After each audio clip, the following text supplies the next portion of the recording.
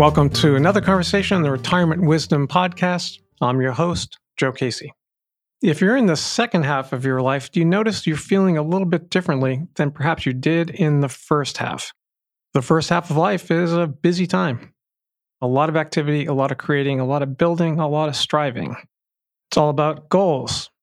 But for many people, there's a shift that occurs in the second half of life. Our guest today would argue is more about soul, more focus on meaning, purpose, and contribution. My guest today is James Hazelwood. He's the author of 2 books, Everyday Spirituality, Discover a Life of Hope, Peace, and Meaning. And he has a new book, Weird Wisdom. And WEIRD is an acronym. It stands for Wonder, Enchantment, Integrity, Relationships, and Destiny. And on this podcast, as you know, we're big fans of wisdom in any form. And we appreciate the opportunity to talk with James today. He wears many hats. He's a cyclist, hiker, a bishop, adjunct professor, and in his past, he was a disc jockey as well. And he joins us from the ocean state of Rhode Island. James, thanks for joining us today. Great to be here. Thank you. So what's different about the second half of life compared to the first? Yeah, Joe, that's a really good question. Basically, the first half of life is about building ourselves up, our identity, our ego, our life tasks. So therefore, career, family formation, productivity, these are all really important. My 36-year-old son is a really good example. He's kind of at the middle or pinnacle of this time right now. He's got a great job, family, 2 kids, 2 very rambunctious boys, actually. That's all really good stuff for first half of life. But something shifts at the midpoint. It's typically in our 40s, sometimes our 50s. We just start to ask different questions.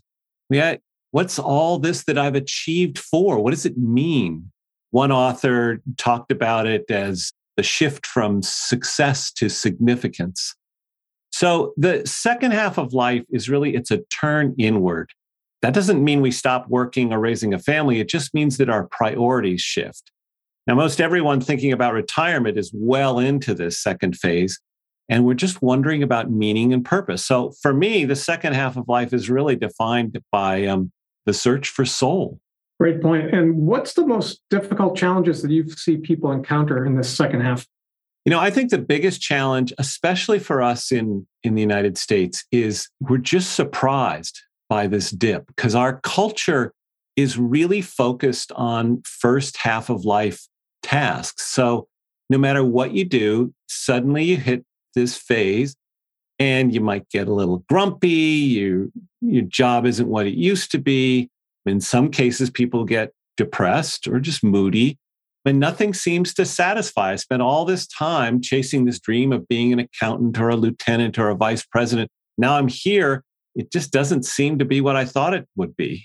So I hear the word stuck from a lot of people in this phase.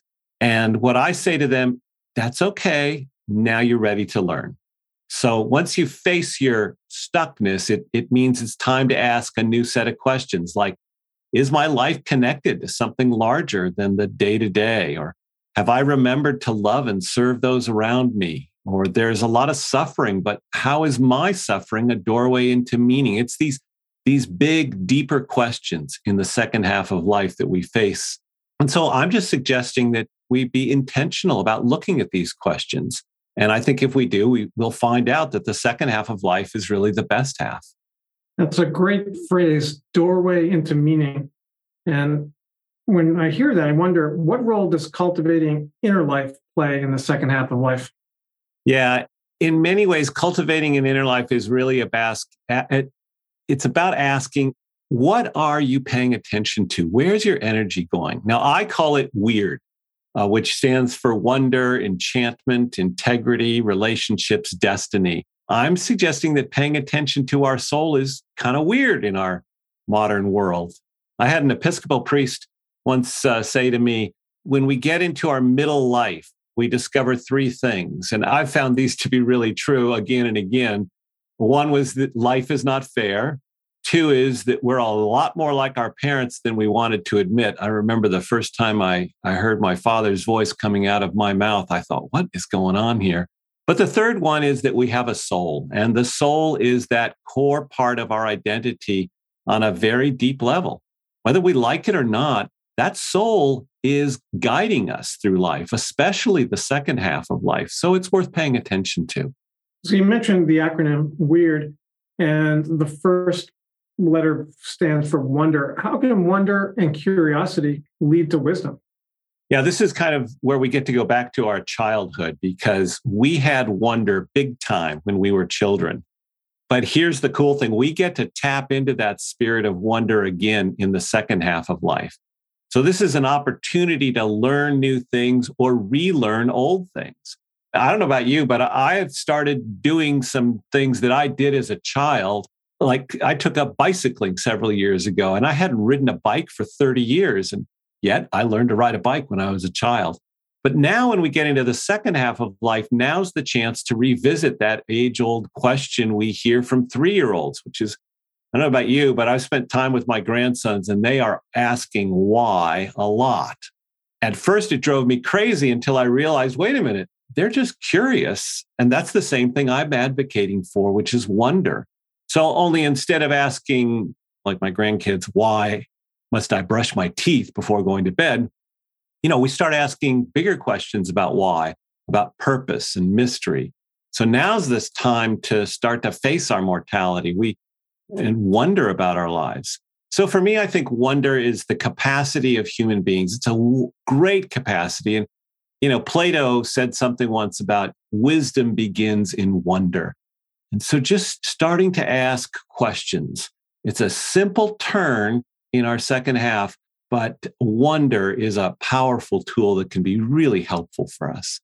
So what gets in the way of cultivating inner life? Everything. We live in a world filled with distractions. Just look at all the messages we get bombarded with on a daily basis, whether it's on our phones or billboards or television. The other thing I think of is choices. I don't know about you, but sometimes I think we have too many choices. Joe, have you been to a grocery store lately? Like gone down the potato chip aisle? Both sides? I'm just overwhelmed. I don't know where to begin. But seriousness, I think the biggest distraction that gets in the way of a turn towards an inner life is our emphasis in our culture on instant gratification. Everything is now. Years ago, I did professional photography, and I used to have students or interns that I would mentor, and they would ask me variations on a question like, how do I become a great photographer? And I always gave the same answer. I said, every day, go out and make photographs. In 30 years, you'll be a great photographer. Now, most of them laughed at me, but I just reconnected with one former intern. She's now in Oregon, and she's been making photographs for decades. And her work is amazing. She's cultivated that over time. So I think what gets in the way is the idea that it's instant gratification, it's now. And the inner landscape or the soul gets cultivated over time. This is not a weekend project. This is a life project, and it's incredibly rewarding. As you know, our listeners are very practical people, and they're always looking for, so what do I do? How can people cultivate their inner life? What's your advice? Yeah, we are a pragmatic people, and I've kind of got two sides of myself as well. I've got this pragmatic side and also this side that really wants to focus on a more mysterious aspect of life. But so I think of three things. The first one is paying attention to our dreams. Dreams are beautiful. It's a beautiful way to cultivate the inner landscape. I know many people think that they're just bizarre image stories that happen while we are asleep, but they're more than that. So one of the things I do is I lead a monthly dream group, and the dreams that people bring for exploration, some of them are just so beautiful. Now, some of them are quite startling as well.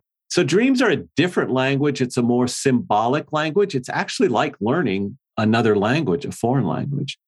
Now, there's a lot of research that shows that it's possible that dreams are actually the origin of all of the world's religions. Before we had formal religion, our ancestors sat around campfires and they would tell their dreams to one another. And this might have been the origin of rituals, songs, dance. And also because it's not unusual for people to dream about the deceased, maybe the idea of the afterlife emerged from that. So I think one is paying attention to dreams. The second is spirituality. Spirituality. Now, in many ways, I am not talking about a formal religious practice, although, it can take that place. I remember listening to an earlier show of yours. You had a man who in retirement became a deacon in his Roman Catholic church. So that's one way of exploring spirituality. But other people find it by spending time in nature, such as hiking or maybe even gardening as a form of spirituality. My wife finds her spirituality in music. She loves to sing. Sometimes I think I'm in a musical at home. She walks in the door and she's singing a song. So even though my vocation is in the world of religion, my spirituality is actually best practiced through a walking meditation, which I learned from a Buddhist tradition, but comes from lots of other traditions. And the third thing I would say in cultivating an inner life, and you don't have to do all of these, I'm giving choices here, but the third thing is creativity. I think the second half of life is a time to unleash our creative genius. So whether it's woodworking or quilting, or I have a friend who started painting, even though she'd never taken a class. I think of my mother, who is 88. She started writing and publishing murder mystery books when she was in her 60s. And Joe, at the age of 88, she's just published another book and she's still writing. She said to me recently, I don't know where all these ideas come from, but I feel like I could keep writing for a long time. Now, I think those ideas come from an inner life. And now, even though they're murder mysteries, I think there's something kind of sacred going on there. It's sacred because it's an act of creativity. So there are many ways you can cultivate the inner landscape. And I just think when we do, I'm convinced not only are our individual lives better and more meaningful, but I also think that's a contribution to the world at large.